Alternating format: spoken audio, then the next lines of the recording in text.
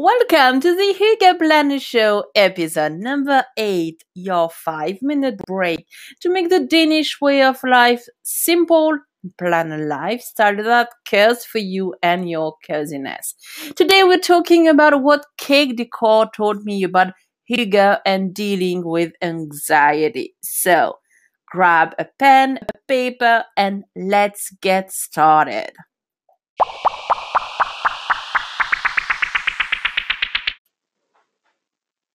Okay, I have to be totally honest with you. I am obsessed with cake contest and cooking series and these cooking things on TV.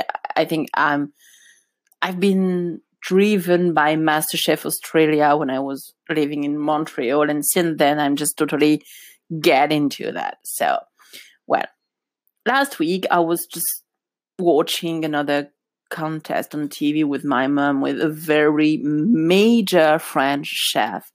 And I was really surprised when he explained to the contestant that doing the exact same cake decor each and every time is not only boring, it's just also believing that your customer are totally stupid and they won't get it, that you're just replicating what other people are doing. So this gave me a little tiny ideas about this week's episode.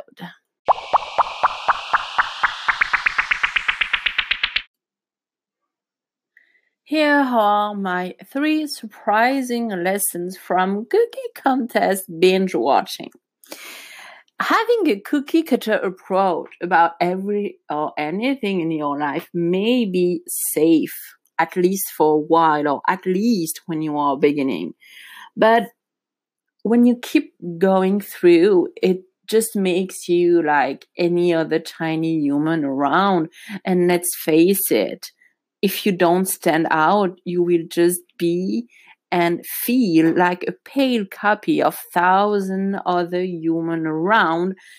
That's not a big deal if you really want to go anonymous and you really want to just pass through the walls and never be seen. But you've got gifts and talents. You've got skills and abilities.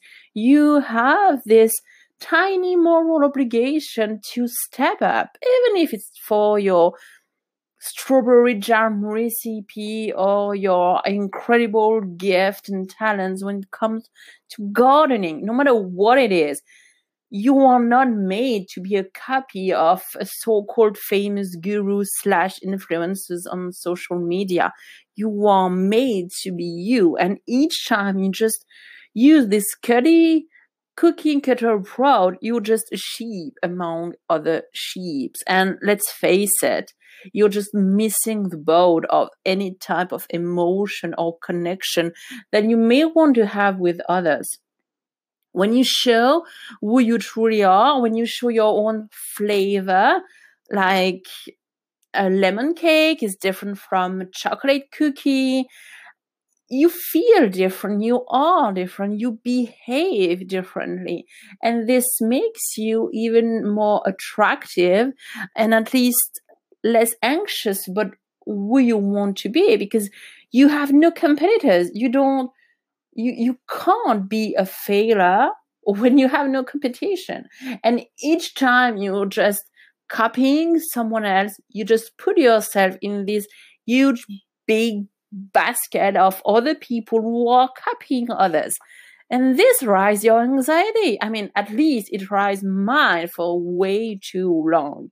So each time you get over that cookie cutter approach, you're showing up who you are, you're rising your personality, and you're adding some more, I don't know what, to your own well-being and to your own humanity, at least.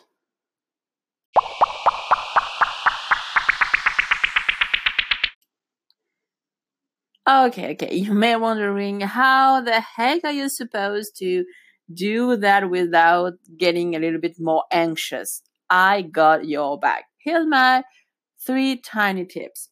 First, make a shift and decide that you can't change the past. Neither can I.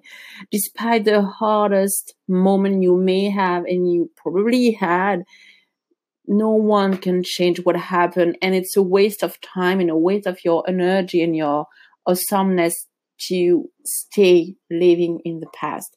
Step number 2, you can't even clear and explain and find a rational explanation behind what happened to you in the past. So unless you need a therapist or professional health support, please consider the fact that things happen. You may have had hard lesson, but it's over and you're still there and you still alive. So it means that you are stronger than you think.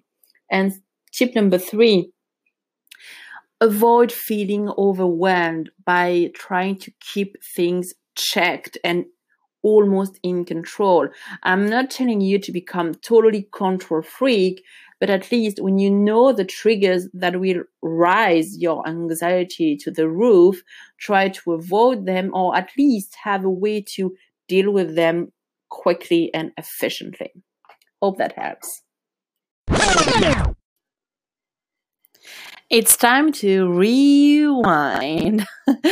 In July, I'll be talking about how to bring summer in your house, especially because when season changes, you may want to add a little flavor, and having this little revamp of your home is definitely the simplest way to start your Hygge journey. So stay tuned and watch me and listen me next Friday. Thanks for joining me during your 5-minute break. You have loved this episode? So leave a comment, subscribe to get notified, and share it with your friends. We need you to spread the Hygge word. See you next Friday, and until then, keep it Hygge. Oh, by the way, do you know that the Hygge Planner has now its own virtual online community? You can join the Hygge Lounge for free at thehyggeplanet.com.